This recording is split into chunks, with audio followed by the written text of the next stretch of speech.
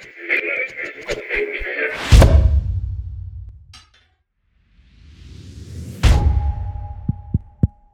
this thing on?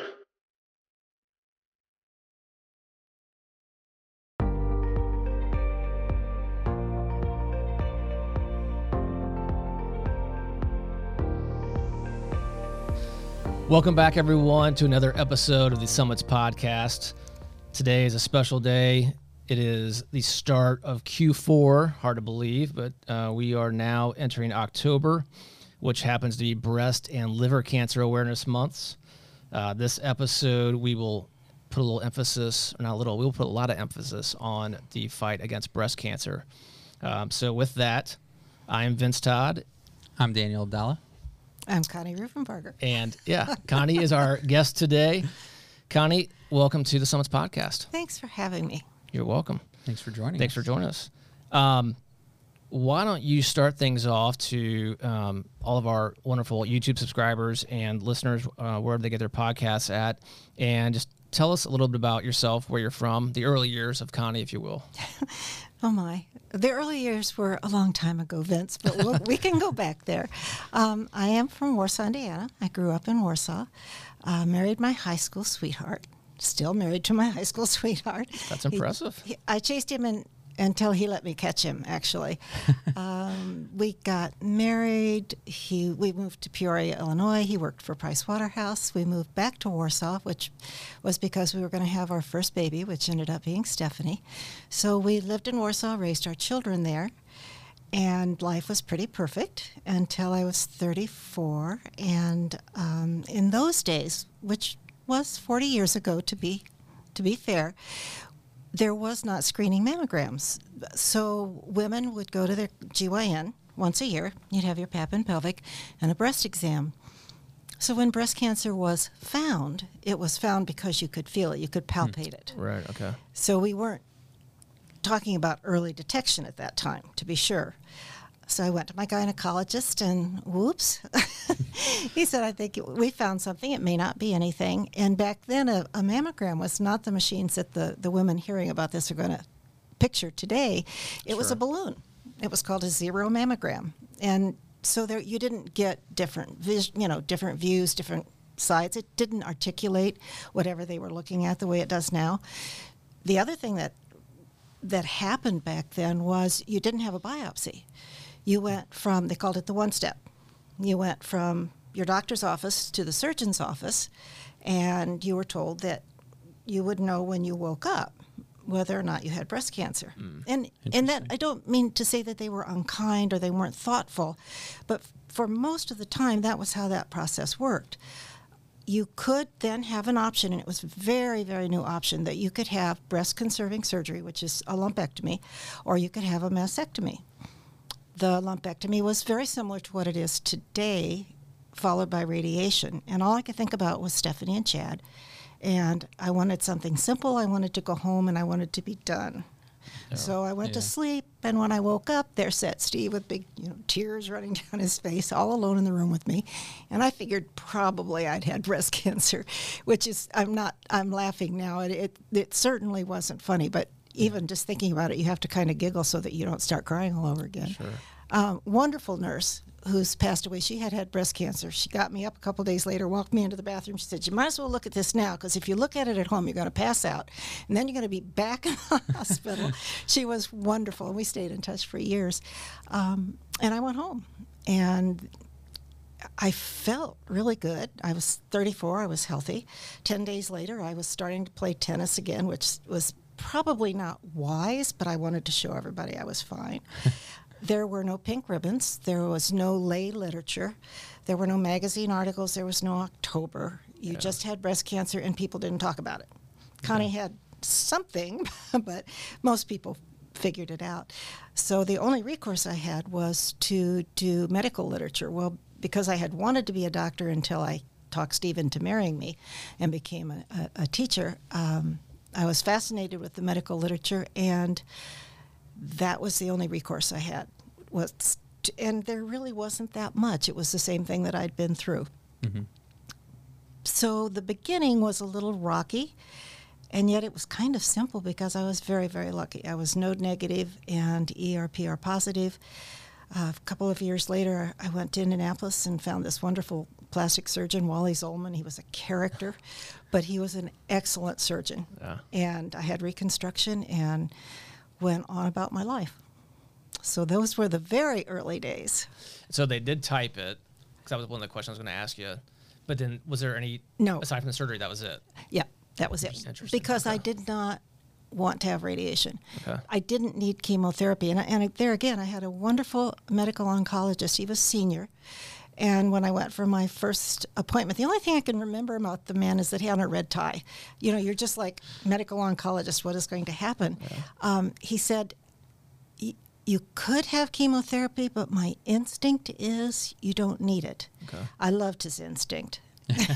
I was a little intimidated by, if I don't have it, am I going to have, you know, serious problems? But there was something about him. But this was all new. The way that you can't take science into the clinic until it's proven, until it's had Right. multiple trials. But I followed his instinct.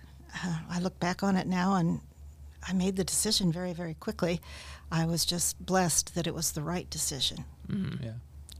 But then I got back home in a little town like Warsaw, where nobody says the word breast cancer out loud.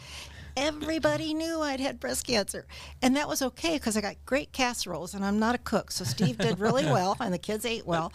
But what happened was women started calling me. And they said, you know, I've just been diagnosed. And I always had to say, I'm not a doctor. I can tell you what I experienced and what I know, but I'm not a physician.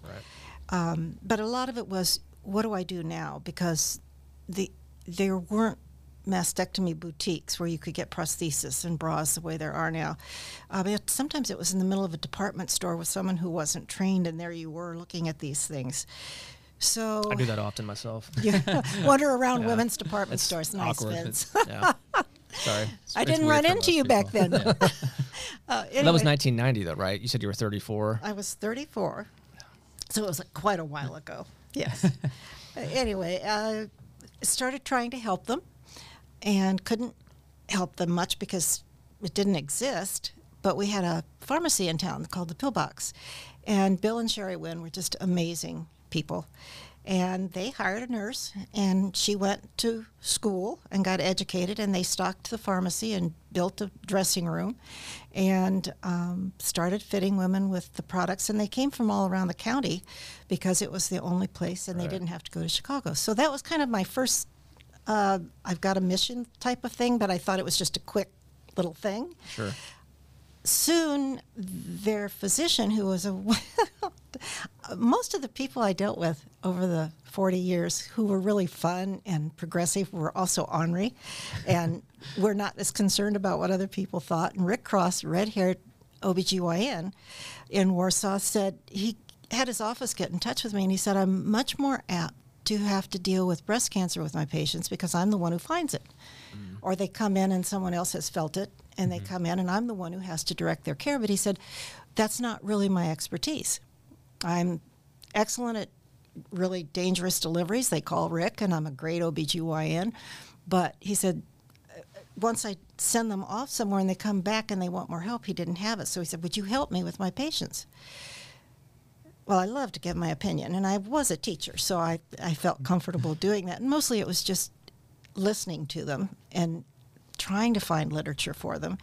And Rick decided I was dangerous because I was not practicing medicine, but I was working with his patients. And at that time, he realized, and mammography was changing, that finding it with palpation was oftentimes a death knell by that time. And we were going from the 0 mammograms into film screen. And he was just ornery enough and didn't care what people thought. And he started going to national meetings on mammography. So a GYN in a large room of radiologists was the odd man out. Plus he had this woman along who wasn't his nurse, wasn't his wife. She's just following along. But he said, if you're going to talk to the women, you need to know what you're talking about. Sure. So through Rick Cross, who then went to Sweden to study with Laszlo Tabar, who was the most prominent radiologists doing mammography in the world. The fact that Laszlo Tabar let him come was unique because this is not a radiologist, and it's a very, special area. He went 3 times, I believe. He studied mammography. He came back, and he actually bought the equipment, put it in his office so that his patients would not have to go out and find a place to do this, and that he could supervise their care. Yeah. And thus, he sent me to the meetings so that when I was talking to his patients, I knew what I was talking about. And at those meetings, I met some of the leaders in the country and the world doing screening mammography and looking at breast cancer through this new window of opportunity. Barbara Rabinowitz and Stephen Smith, and I mean the names, if you're in that field, and Laszlo Tabar stand out like it was fascinating. And we went back, we started a program. I went to every school in the county, went outside the county. We started with industry. Our Donnelly and all of these companies would set up a program where we'd come in and educate, and then they would help their women get into screening mammography for the first time and get them on a schedule and started finding early cancers. And it was just a very dynamic, out of the box. I think we only got away with it because we were in such a small community. But pretty soon it became known because we were at all these national meetings. But that's what he did that introduced me to mammography and to the leaders in the country in mammography. And that was about the same time when they realized advocates, patients who were advocates, could actually help them understand our approach and our needs. And I met a Dr. Hahn, and they did a big series. It was the NCI on screening mammographies, how do you educate women and all of that. And I was on that panel that helped design then, just because Rick had sent me and allowed me to do it locally, to design outreach and what's appropriate and how do you talk about age of mammography and risk and all of that. So, sometimes things just roll along and happen. Yeah. You mentioned you played tennis earlier. Would you consider yourself a competitive person? No. No? Okay. I like to get what I want. Yeah. I don't necessarily care about defeating someone else to get there. I'm much more of, I wouldn't say fearless, maybe not smart enough to know when I can't do something. I can think outside the medical box because I'm not in the medical box. I can have ideas, Right. like, going to schools or going to companies, or I can hear something and somehow my brain processes it. And if I think about it before I talk about it, which doesn't always happen, I can usually come up with a way that might work to get it done. And back then, that's what everything was about, is how do we get this done? How do we get women to have screening mammography? How do we get it covered by insurance? And then how do you create the network once you determine that they have a suspicious lesion to make sure they're getting to physicians who are going to do, the right type of biopsy, the right type of lab, and then have the education for the women once they've been diagnosed. So not competitive, but in a way I do like to win because I like to get what I want. Right. And I think that's what has lent itself to everything you just described. I mean, people who don't have that trait, would they have gone into, how do I start making a difference? How do I help in whichever way possible? I don't know. Not everyone takes that emotion and turns it into action. If I get an idea, unless I can be convinced otherwise, I don't think it's just me, though. I think it was the timing. It was having Rick Cross behind me. Yeah. It was meeting all of the people from across the country and around the world who were the experts in being accepted. It was being educated, learning the vocabulary, learning what was needed and what needed to be created. And that a lot of that's outside of the medical purview. It's not pathology, it's not radiology, it's interaction with patients, interaction with women, and creating marketing tools to market it. And about that time, Shirley Temple was the first star to come out and say, I've had breast cancer. This took the lid off of a very secret box, a very hush-hush box. Wow. And then Nancy Brinker, in honor of her sister, She turned a national, international spotlight on breast cancer by starting the Susan G. Komen for the Cure races and her fund. She was politically connected. She was from Texas. Everything's bigger in Texas. And all of a sudden, this whole world, because of screening mammography and the fact that you could actually start really saving lives and minimizing surgeries and stuff, just started to take off. I was always in the right place at the right time. As a matter of fact, Kathy Peachy's sister, Carolyn Peachy, is friends with Nancy Brinker, the woman who founded Komen. And then Komen went on to become the founder of a big part of our biorepository. When we needed a lot of money to start this biorepository, Dr. Storniolo, Dr. Sue Claire, and myself went to Dallas. I had 24 hours to get there. They were at a meeting. Somebody said, why don't you come talk to Nancy Brinker? They called me and said, can you be in Dallas tomorrow? And I said, I think so. I wasn't sure I could, but I managed to get there. And Hallamel Modelberg put her feet up in the chair after we got done, and she said, how much do you think that's going to cost? And I said, I think we could start with $2 million. Well, I thought the two doctors were going to pass out because they come with a proposal that they've worked on for months. I was just winging it. You know, you give us $2 million, and I think we can do this. And she said, I think we can do that. It was being at the right place at the right time. It was knowing the vocabulary. Mm-hmm. You have a little bit of leeway if you've had breast cancer, a little understanding of it, so you're more accepted as though, you know, and so much of it wasn't because I was competing. It was I was in the right place at the right time. And then some of the best people in the country educated me. I knew enough when to stop talking sometimes. Yeah. So is this still pre-meeting Kathy Peachy, or is this Oh, this after? is way pre. Pre, okay. Yeah. Okay. When we, I'm trying to think back, we had started with, there's an organization called the National Breast Cancer Coalition. And it was a group of very intelligent women from across the country, but primarily Washington.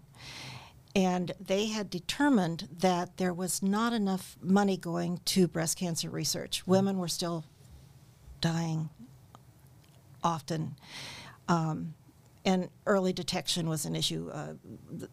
Chemotherapy was an issue, and they got together, formed this organization, and there was, again, circumstances of a wonderful nurse here in Indianapolis. Her name's Michelle Woods. She was at St. Francis. She was a nurse practitioner, and so worked in women's health. She had also gone to medical school with Rick Cross. So, you know, it's just was small circle. Serendipitous, yes. She started the Indiana Breast Cancer Coalition, and the whole idea was that we were going to go to Washington and lobby. Now, I had not thought about doing that. And that was how I met Kathy Peachy, was on the lobbying trips. Okay. Now, Kathy had already been diagnosed with breast cancer and had had multiple rounds of chemotherapy and all of that. But Michelle gathered us all up. We did planes, trains, and automobiles. We went at least 3 times, maybe 4, to lobby in Washington, and we actually managed to pass the Department of Defense Breast Cancer Research Bill. And if you let me check my notes, because I don't want to make this number up, I think it was $3.9 billion that we got. But the Army has one of the biggest medical research programs in the world, which a lot of people are not aware of the fact that they're doing research all of the time. Yeah. Men have breast cancer, and they have actually, and I don't know, it's not spoken of often, but I met one of the gentlemen in the military. They have a large collection of breast cancer tissue from men who had breast cancer, who were in the military, because that's where they get their medical care. That program, the Department of Defense, has gone on to fund enormous amounts of research since then. And as an advocate, they had to have one of us on each of the panels. Okay. So that was where, again, my education just kept expanding. We would get, before computers, droves of boxes of proposals from all around the country and the world for, proposals reaching for this money in this Yeah. $3.9 million pocket. And that was a lot of my education in the basic science of it, because we had to learn how to speak basic science. Sure. So I had worked on the mammography guidelines when those first came out through Rick's office. I was invited to do that on the panel. Then I was invited to read grants for the Department of Defense, which was hard work, but it was fascinating. And then you'd sit at the table with the doctors and the researchers and go through them. And they really wanted our input about, will women do this? Is it asking too much? Will women see this? Is there a way to form this so that when we ask women to participate in a clinical trial for this, how do we phrase that to make sure that it's an informed consent? There was another group. There were several groups. Amy Langer had one in New York that was all about outreach to minorities. So we would get she raised funding, and we would get proposals, and we would fly. Here I'm going from Warsaw to Indianapolis to New York or Washington. Chad kept telling my son, kept saying, "Mother, don't look at a map. Look like you know where you're going." But we would sit around the table and evaluate these proposals from a perspective of a patient, of would this literature help you get into a screening program? So that was a grand adventure, and where I met one of the scientists who ended up changing my life in the course, I think, of breast cancer research history, Warda McCaskill-Stevens. I had met, that's the first time I got to work with her. I had met her at IU. She was a medical oncologist at IU. She moved on to the NCI, and so I hadn't seen her for a while. But because of our names, Ruffenbarger and Stevens, we sat beside each other. So I would read my proposals, and we had to score them. And I was always looking over to see if my score was close to Warda's, because then I knew I was right, or at least I was close. She was at the top of the ladder as far as respected and admired, but also collegial and open. She was just a lovely woman. And to jump many years ahead, we invited Warda back to IU to the Amelia Project, which is a meeting that we fund through the Peachy Fund for researchers to get together, because when they get together, it's electric. You hear just mumbling all day. They're talking to people beside them and going through the poster sessions. And she spoke. And in the middle of her speech, May Way, who was a young investigator at IU, held up her hand. And she said, "I need normal breast tissue. I'm funded. I'm ready to go with my work." And Warda said, "Well, it doesn't exist. And what little that does exist, no one's going to share." But what existed was, when they would take a tumor from a woman during surgery, they would take adjacent tissue, and they were using that as their normal. It seemed odd to me. It was a concept I'd not heard before, that they needed normal tissue. So during the break, I was sitting by Danny Welch, who's another. I got to meet the best. I mean, these are the best people in the world in breast cancer research, and he was there at our meeting. And we were talking about the normal tissue, and he said, "Well, it's adjacent to the tumor. It's been impacted by the tumor. It's not normal. So if you want to know when normal goes from normal to premalignant to malignant, you have to know what normal looks like." He said, "Why don't you do something about that?" And I went, "Yeah, sure, we'll do that." That sounds like something easy to do. And then again, because I have no restraint and I can't get fired, we were finishing up with Warda's presentation after the break, and she asked for questions, and I stood up and I said, "I think we can do that." Now, I'm not sure, but that's why I say I'm not competitive.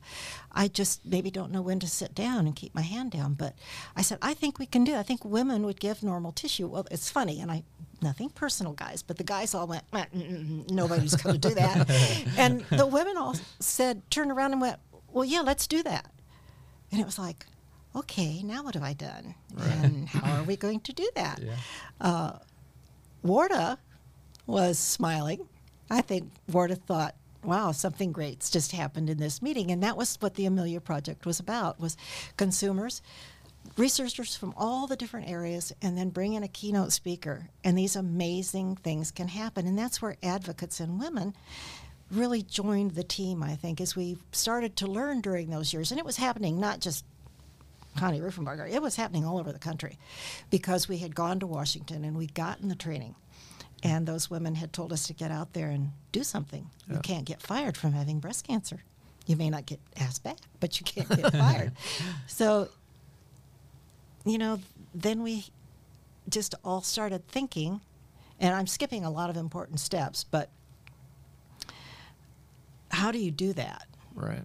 And IU has always been open to advocates. George Sledge, Steve Williams, Bob Goulet, Chase Loddick, Anna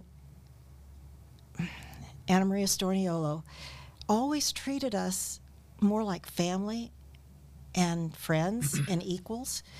And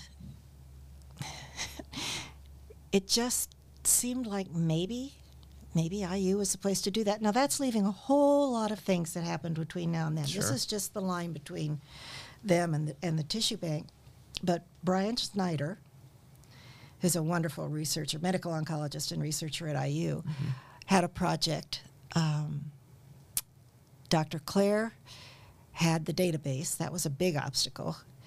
Steve Williams was the director of the Cancer Center. When I went to him, he said, well, I'm not sure I can help you, but I won't stop you. So in other words, That's a good answer. I don't need to know everything that's going on. And Dr. Storniolo, God love her, she thought I was nuts. But she's this feisty Italian medical oncologist. So she goes to one of her son's soccer games and starts asking perfect strangers, we need normal breast tissue. Would you mind if we put a needle in your breast and took some tissue out? And the women went, no. Women have biopsies. Women have pap smears. We're used to it. We have babies. Does not sound like an obstacle that we couldn't handle. And she came back and she said, well, they said they'd do it. So we started with blood, paper forms. We didn't have computer data entry, trained the volunteers. What we didn't have money for, and there was Peachy. Peachy money was behind all this. But what we didn't have money for, we just borrowed from the exam rooms. Gloves, needles, tourniquets. We pretty much swept through that building.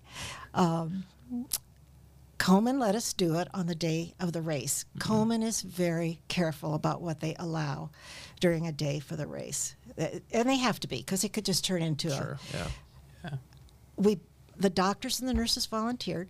We did 600 ladies.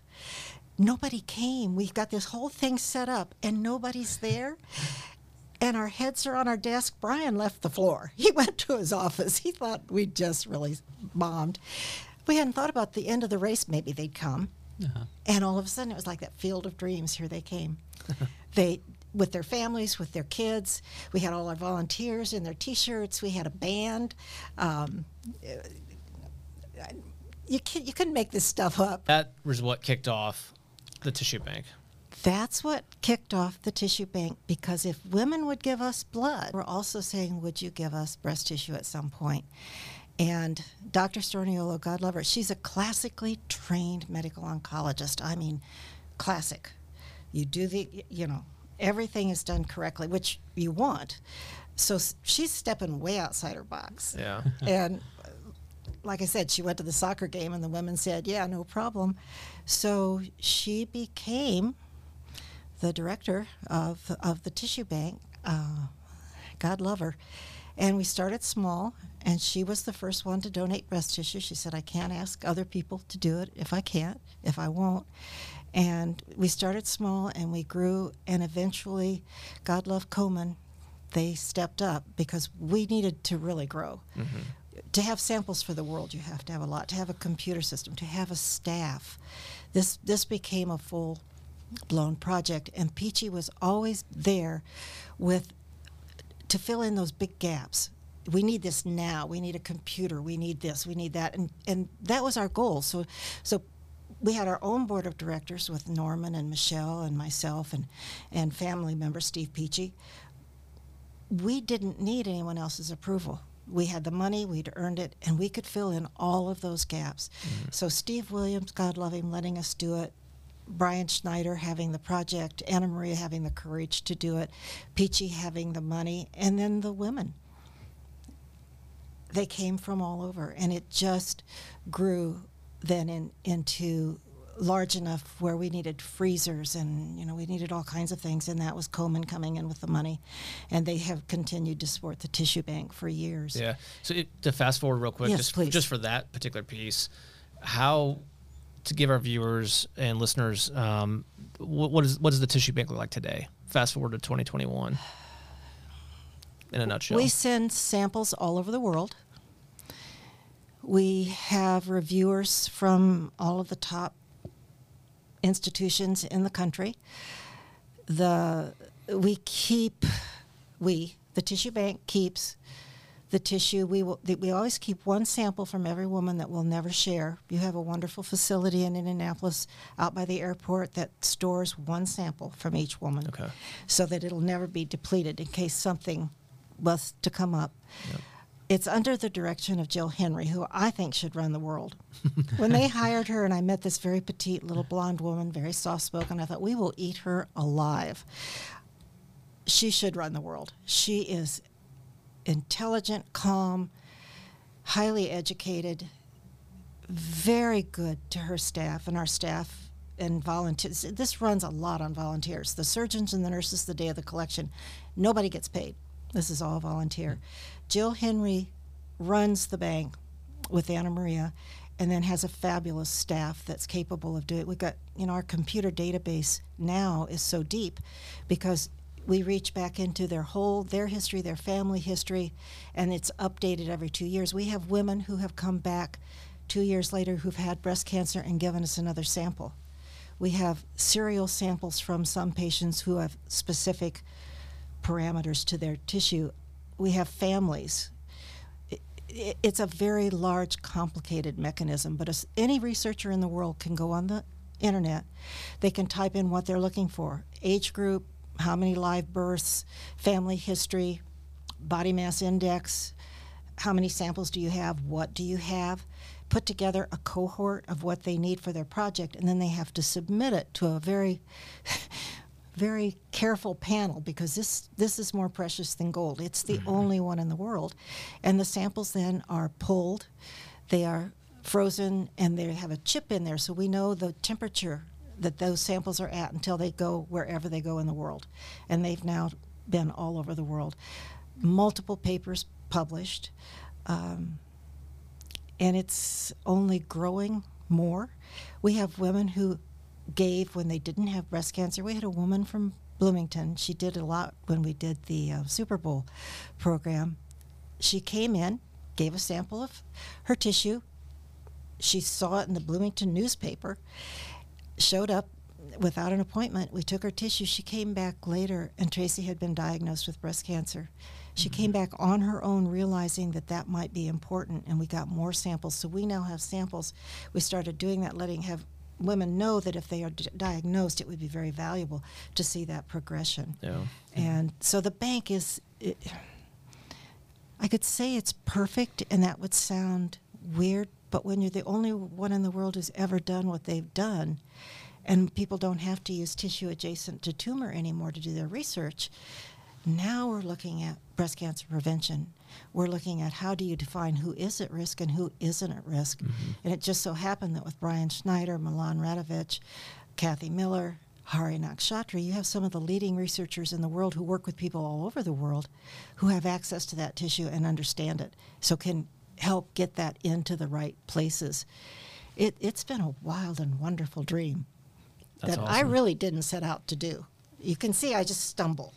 It's okay. They're positive stumbles for sure. Yeah. Well, but it takes money, and Peachy always was there.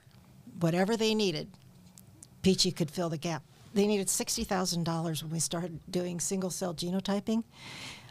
For $60,000, I thought it was going to be an event. I went to Hari's lab, and it was about this. It looked like a little shoebox, but it had a sign over it: "Do not touch this," without Hari's permission. Right.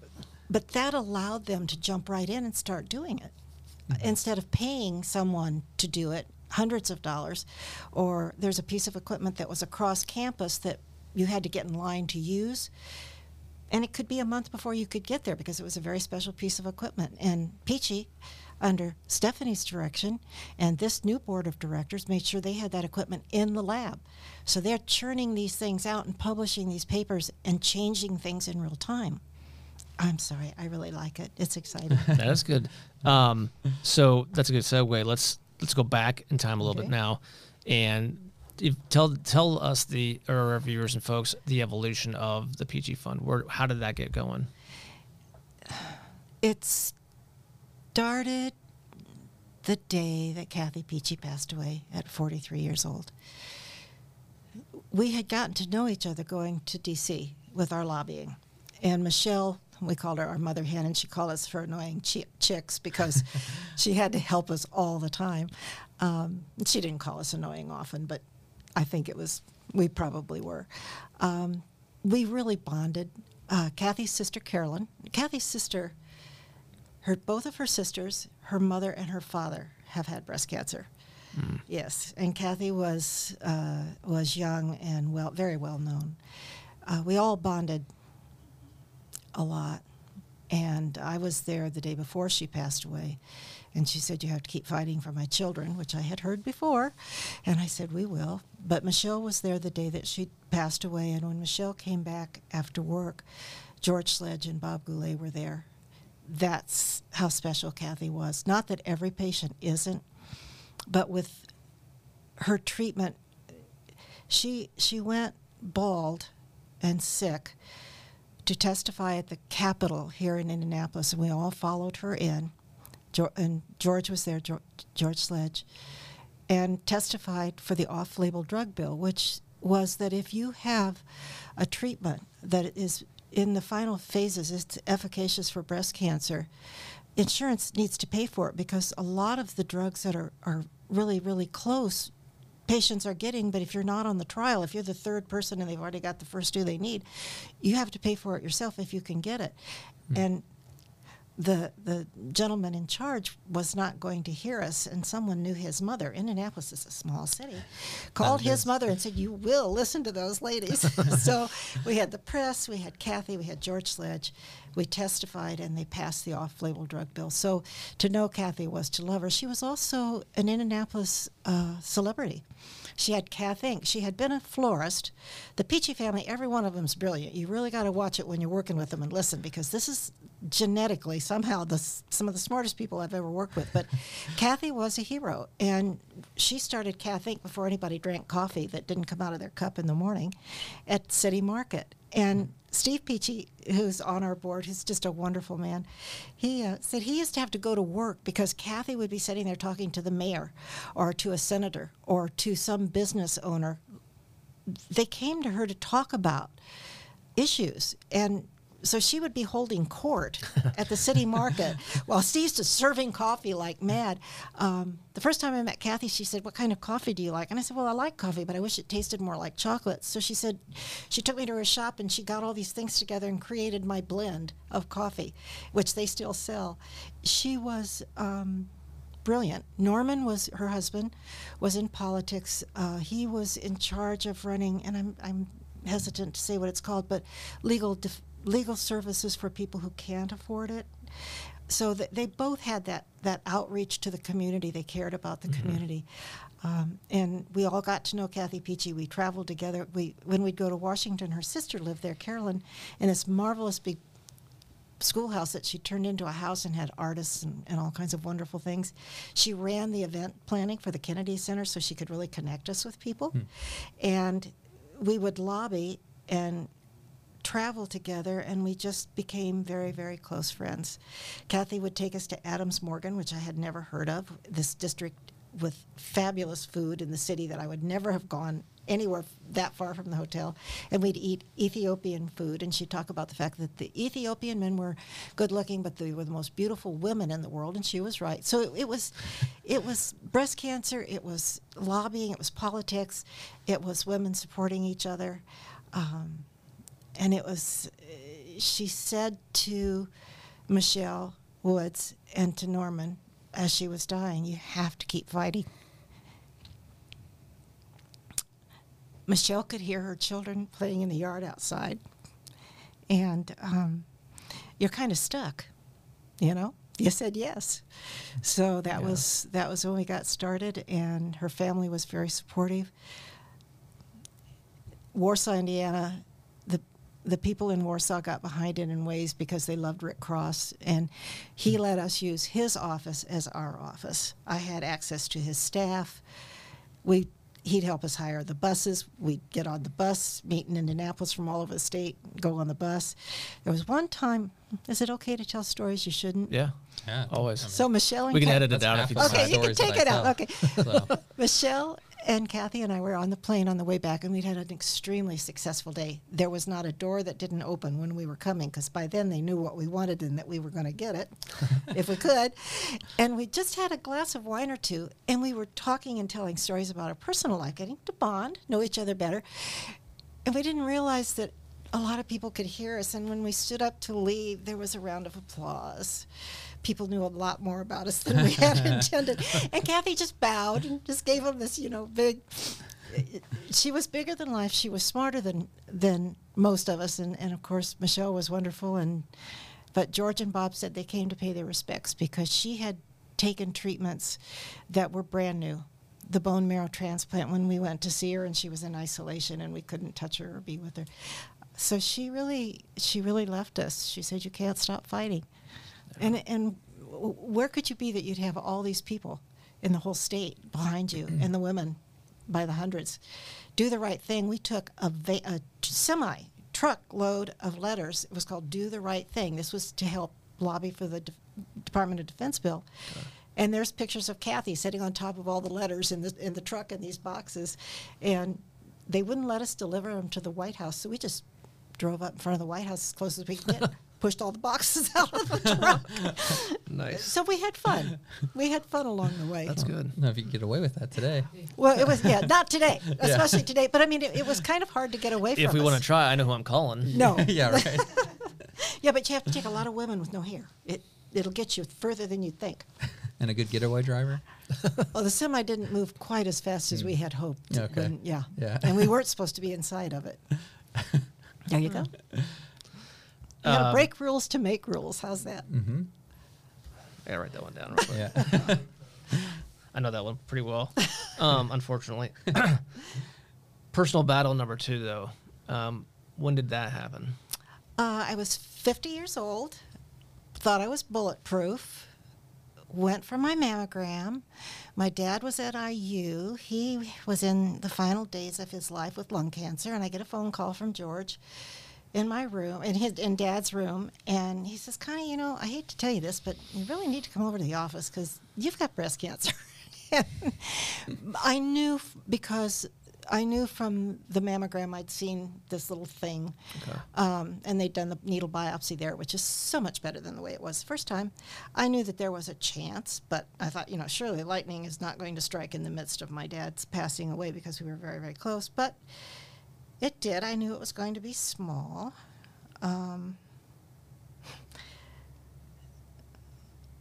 I went to his office, and there was Kathy Miller, who's an amazing medical oncologist, Bob Goulet, and they're in tears. And I'm going, "Whoa, guys, I saw it on the mammogram. I think it's really small, right?" And George is trying to tell everybody, "It's just all calm down. Everything's going to be fine." They didn't want to tell me because they knew Dad's situation and everything. But it was small. I was lucky. It was node negative. Had a wonderful plastic surgeon put me all back together. It would be hard to have breast cancer twice and be any more blessed than I was. And then I had Anna Maria Storniolo, and I had some of the best doctors in the country. Mm-hmm. George Sledge is considered like one of the medical oncologists, and we were just all friends. And so as difficult as was it difficult? It probably was, but we were too busy getting what we wanted and doing what we wanted that poor Stephanie was leaving the country the next day, and she's there with me. And I said, "I've got some Chardonnay and some Twinkies in the drawer over there if you would help me with that." And she's like, "Oh, God." I think she did help me, though. So I didn't break all those rules by myself. But we told her to go ahead and go on her business trip, and a friend packed her suitcase, and that was hard for her. It probably was very hard for Chad and Stephanie to be Connie Ruffenbarger's kids. But Well, but look at now. look at now. I knew Steph would take over. So, okay, now we're gonna jump back into more present. If you would, I mean, you have more knowledge, and I'm speaking for everybody in this room. You guys can kick me later. You have more knowledge than most of us in here combined relative to this topic for sure. What would you say has been, and it's probably very difficult for you to pick one, but what would you say is the ultimate highlight, or maybe two or three highlights? Like looking back on it now, you've had to kind of reminisce about a lot of things for today. What would you say, God, here in 2021, this is the one thing that really just makes me feel great? And so maybe a two-part question. The second thing is, what is still kind of looming out there that, man, if you just, aside from the obvious, I think, but that you really want to grab and hope that at some point in time we can check that box as well? Well, some of them are lumped together. The fact that people with medical reputations, which are very precious and vulnerable, you don't mess with them, trusted me. Yeah. And opened doors. Rick Cross, Anna Maria, George, Brian. I mean, that's startling.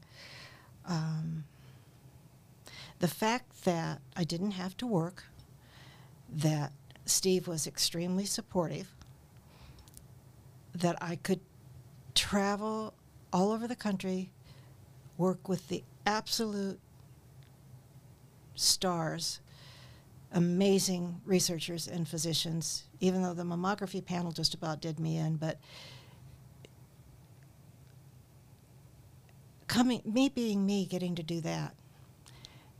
Anna Maria, when Steve Williams said, I want you to meet this new medical oncologist, and Anna Maria was sitting there in her suit in Steve Williams' office, and I met her, and she was lovely and impressive, and I looked at her, and I don't know where this comes from, seriously. I said, I'm really glad you're here. If we can raise the money, would you start a breast cancer prevention program? And very politely, she looked at me and she said, can I think about it? And I thought, I'm toast. And she came back and she said yes. And that started the Catherine Peachy Breast Cancer Prevention Program. I thought you were going to say that you said, no, you can't think about it. You're going to do it. Yeah. I respected them, and I respected that I was always asking them not to step out of the box, but leap out of the box, because at that time, preventing breast cancer was almost, you were inappropriate to say that out loud, to prevent it. So that leads to the answer to the biggest thing that's happened is happening now. Yeah. The breast cancer, the normal tissue, the normal tissue is defining, because it's multiracial and ethnic. We've worked so hard to not make this a bank of Caucasian women from Indianapolis. The African American population in the city has been amazing, and they've been the leaders for across the country. We have Hispanics. We've brought busloads of wonderful Hispanic women singing and dancing to these tissue collections. We had a Jewish collection where they brought food and music. I mean, it was just outrageous. This tissue is now, because we needed the technology to catch up with the tissue, but with the genotyping and the single-cell genotyping and access to this tissue that you can then look at for pre-cancer in normal. So the Catherine Peachy Breast Cancer Prevention Program sounded plausible to me at the time, because I didn't know at the time it wasn't plausible. It was a concept. It was a dream. It's actually starting to find the answers that will lead to preventing. Now, how you prevent it could be surgical, or it could be, some type of a therapy. I'm not sure exactly where that's going to go, because that's still being decided. But to go from all those stories and adventures and amazing people to living long enough to see a breast cancer prevention become a model that's attainable, and all the people who have stuck with it for all the years across the country. Yeah. Komen and the Pink Ribbon Connection, and all these women have done this for years and never given up. And now you're seeing it bear fruit. Yes, like my the daughter's the new board's latest cookbook, just peachy bearing fruit. So what haven't we covered?